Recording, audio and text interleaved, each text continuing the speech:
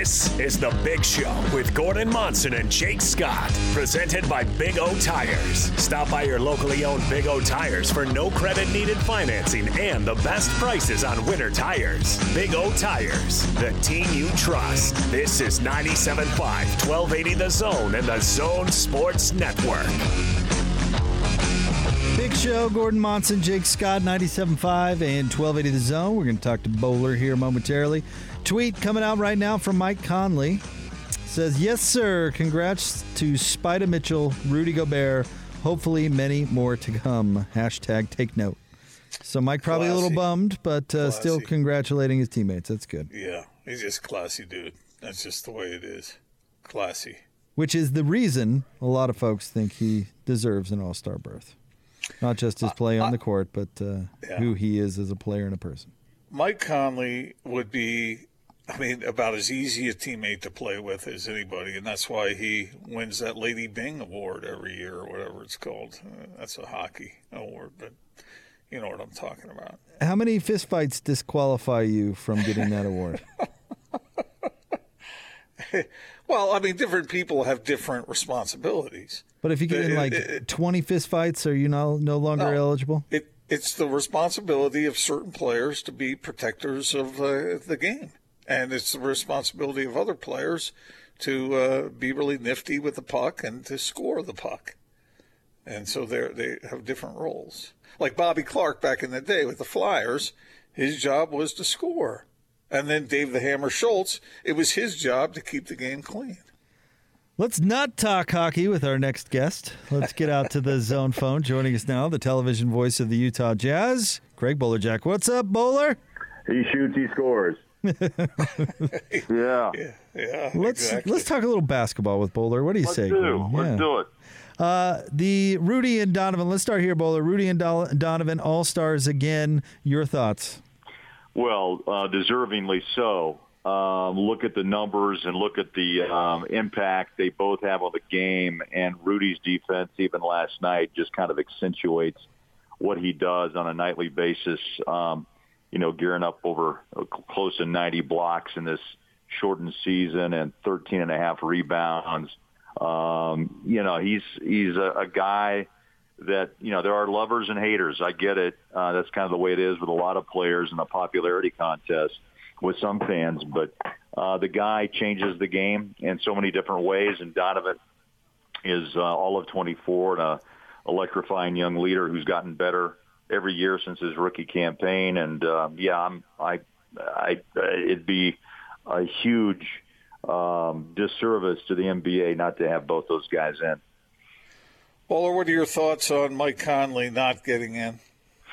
Well, you have to think, too, Gordo, that he could be an injury replacement. So now the battle goes down with Chris Paul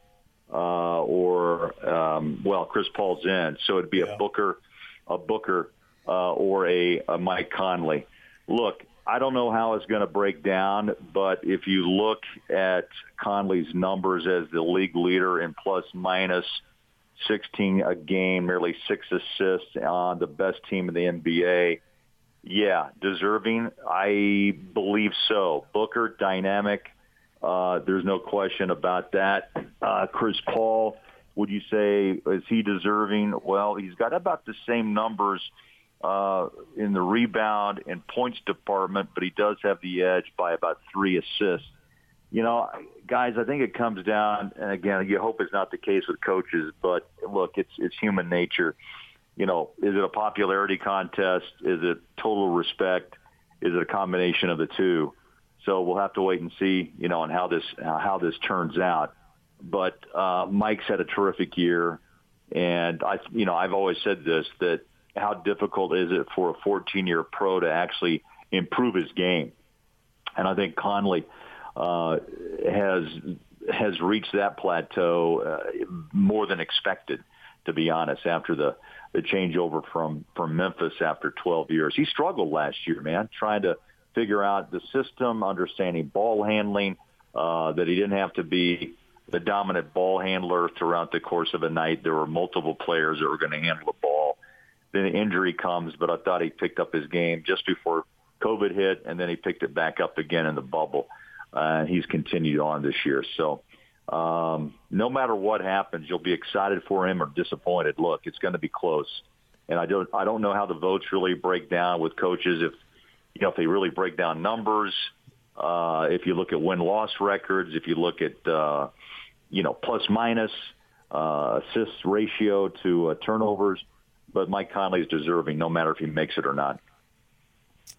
Bowler, and maybe this is just a dumb question, so if it is, feel free not to answer it, but should the Jazz feel disrespected is a strong word, but slighted because they've been so extraordinary this year. And I remember when Atlanta was going through their run 4 or 5 years ago, and the whole starting lineup made the All-Star team. You know, did they deserve 3 simply because what they're doing has been so good?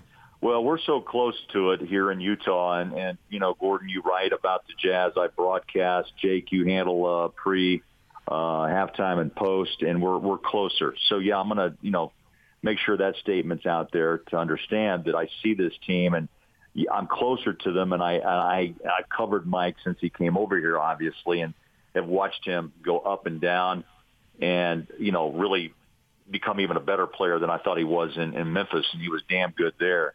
But I think this is a situation, Jake, that is always kind of not haunts, but just kind of tags on the coattails of the Jazz franchise is the feeling of disrespect. Working in New York off and on for 13 years when I traveled back and did a lot of games in the East, the Southeast, I always got asked that question, Utah, how do you do it? What is it like out there? And also when I was at ESPN, I got to do something really neat, and that's when, Big Monday was kicked off, and we started to expand the coverage of the West. And I'm talking about, college basketball and college football. And then the NBA came along a little bit later. But I still think because of the time zone issues and the Eastern newspapers and writers and radio and television, and this is just my experience, guys, with CBS especially, those 13 seasons, is that there's still a misnomer about the West. And they maybe aren't, in fact, I would say they're not as interested in what happens past, St. Louis because of the time frame and because the way the doubleheaders on TNT are built. A lot of times those guys slide it to 8:45 Mountain Time and just add 2 more hours to that, okay? And by the time you get to half, most of the East Coast may be in bed. Hardcore fans obviously are there. But I still think there's a combination of all this in this discussion about why the West, unless you have a LeBron who started in the East with Cleveland and they watch him travel. Now, granted, championships will gain you popularity and coverage. We all know that. And the same way with where the Nets are now with their big 3. But for some reason, maybe Donovan and Rudy, because they have more of the team concept, just aren't as sexy to the rest of the NBA. I know there's a lot of respect for both those players, and Quinn Snyder, mind you. Hell, he's coaching the Western Conference All-Stars, But it's like Jerry Sloan never coached an All-Star game. Jerry Sloan was not a Coach of the Year award winner, which is stunning when you really break it down. But in the day I remember, they would say, well, they got Stockton and Malone. Okay, big deal. Pat Riley had Magic and Jabbar and Worthy, right? But it just seems like it doesn't work out that way. And Gordo, in the writing business, are you with me on that particular slant about coverage and impact of what the media has?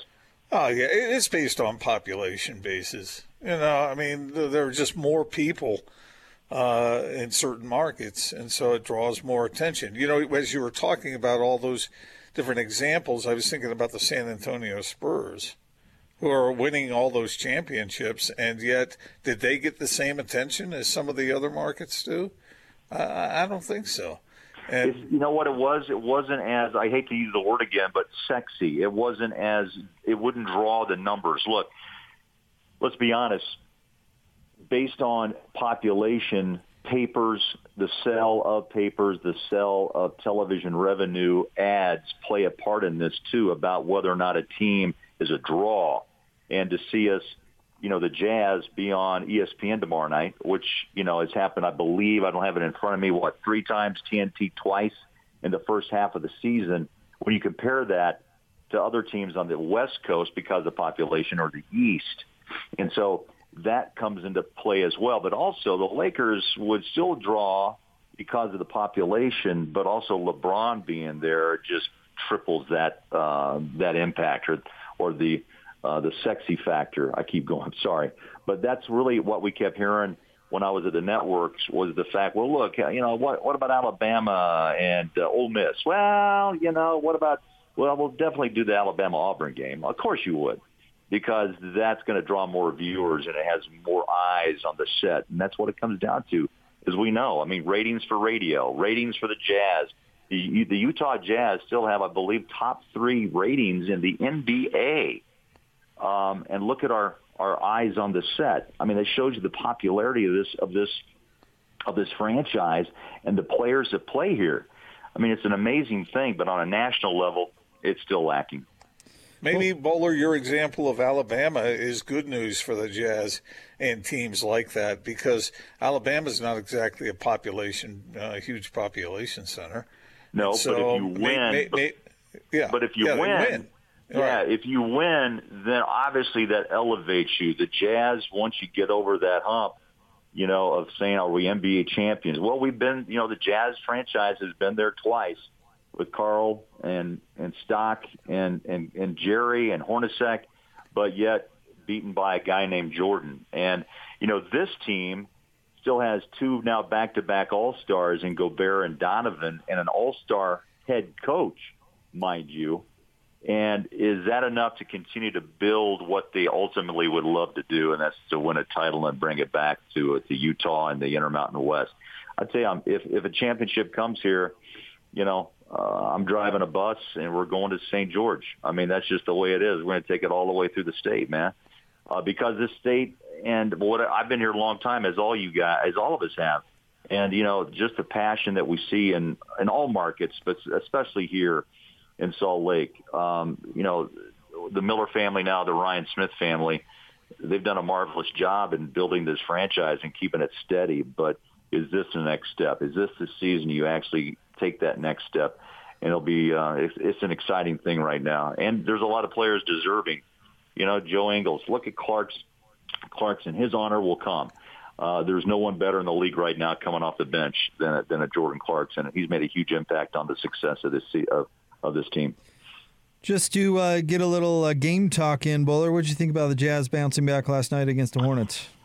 Well, Jake, I got to be honest, man. First half, I'm looking at Thurl. I'm going, wow, L.A. hangover maybe, just in the sense of the loss, coming back home for 2, then going back on the road for 4. Sometimes you think ahead, and you're also thinking about the end of the first half of the season. But there's a lot of basketball yet to be played with some pretty good competitive teams along the way.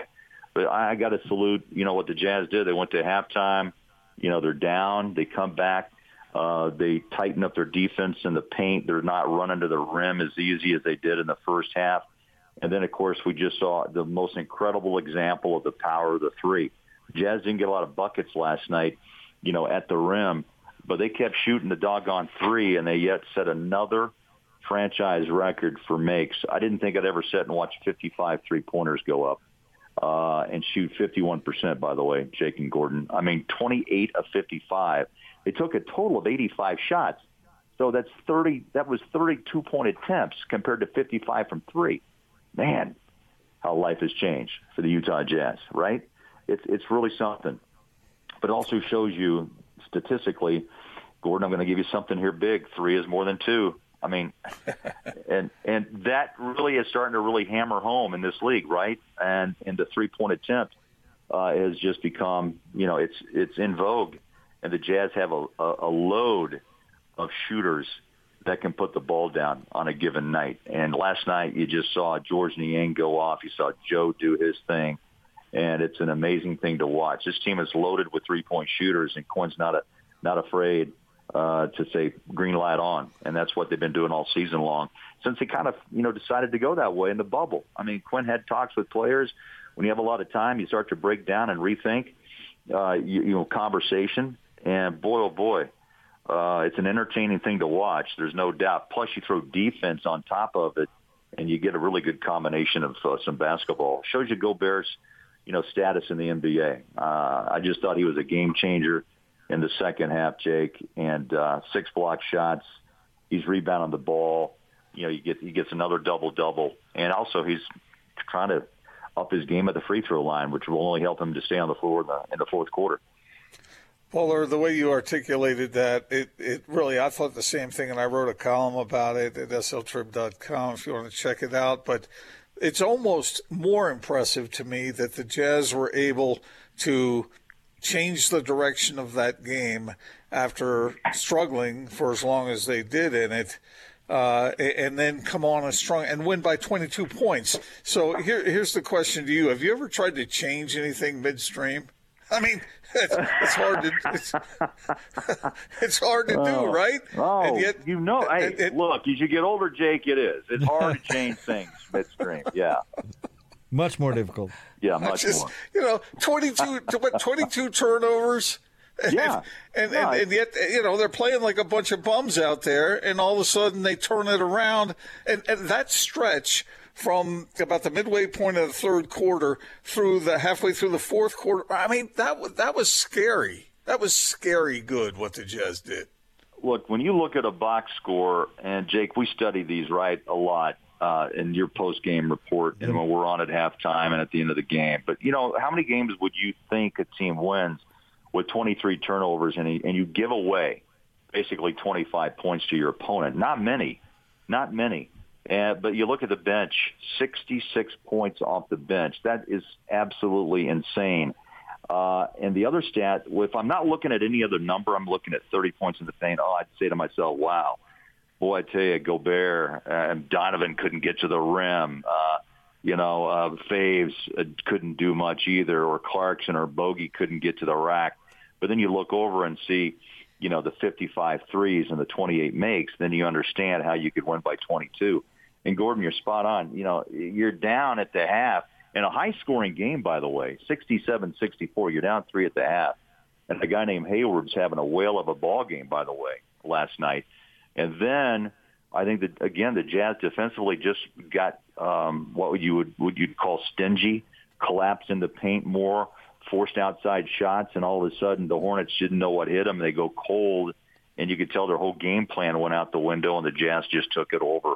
And it was an incredible thing to see. A close game, high-scoring close game, turned out to be a blowout, which is something the Jazz have done multiple times. I think the number's right, Jake. I think Tyson gave it to you and me last night. Is it now 17 games that have been won by double digits or 10 or more points? I believe is the number this season. I want to say 18, but it's 17 or 18 right there. Yeah. So, I mean, that's tops in the NBA. So think about that. That you win multiple games and you're really going away from teams.